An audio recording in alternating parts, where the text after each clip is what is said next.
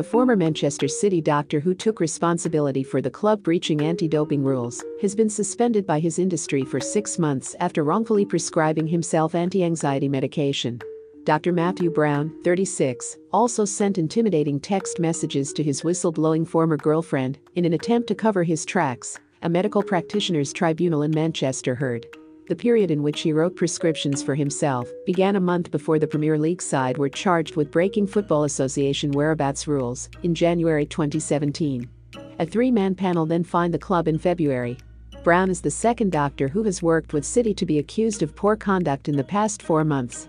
Dr. Andrew Johnson, who had previously worked in the tunnel at the Etihad Stadium on match days, was charged by the FA in October with providing fraudulent information in respect of a medical exemption for a player while working at Bury in December 2018. Investigations into Brown, who is understood to have left the club in August 2018 over performance-related issues, came after a tip-off from a pharmacist alleging he was falsely ordering Zopiclone tablets plus antidepressants in the name of a patient.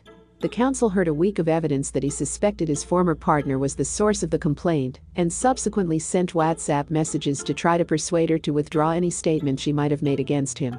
The tribunal panel subsequently suspended him for 6 months, pending an appeal. Brown became the head doctor at City, having joined the club in 2010. In September 2017, he took the blame for admin errors after City were charged with breaking whereabouts rules. There is no suggestion his alleged self-medication affected his performance at work.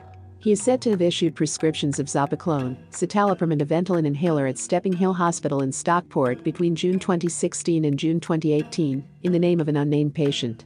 Zopiclone is used to treat trouble sleeping and also useful in faster recoveries between match days. Citalopram is used to treat major depressive disorder, obsessive-compulsive disorder, panic disorder, and social phobia.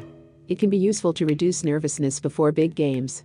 Ventolin inhaler, also known as salbutamol among other brand names, is a medication that opens up the medium and large airways in the lungs. It can be a difference maker if you are a player in a team that plays with high intensity, less likely to get tired at the end of games.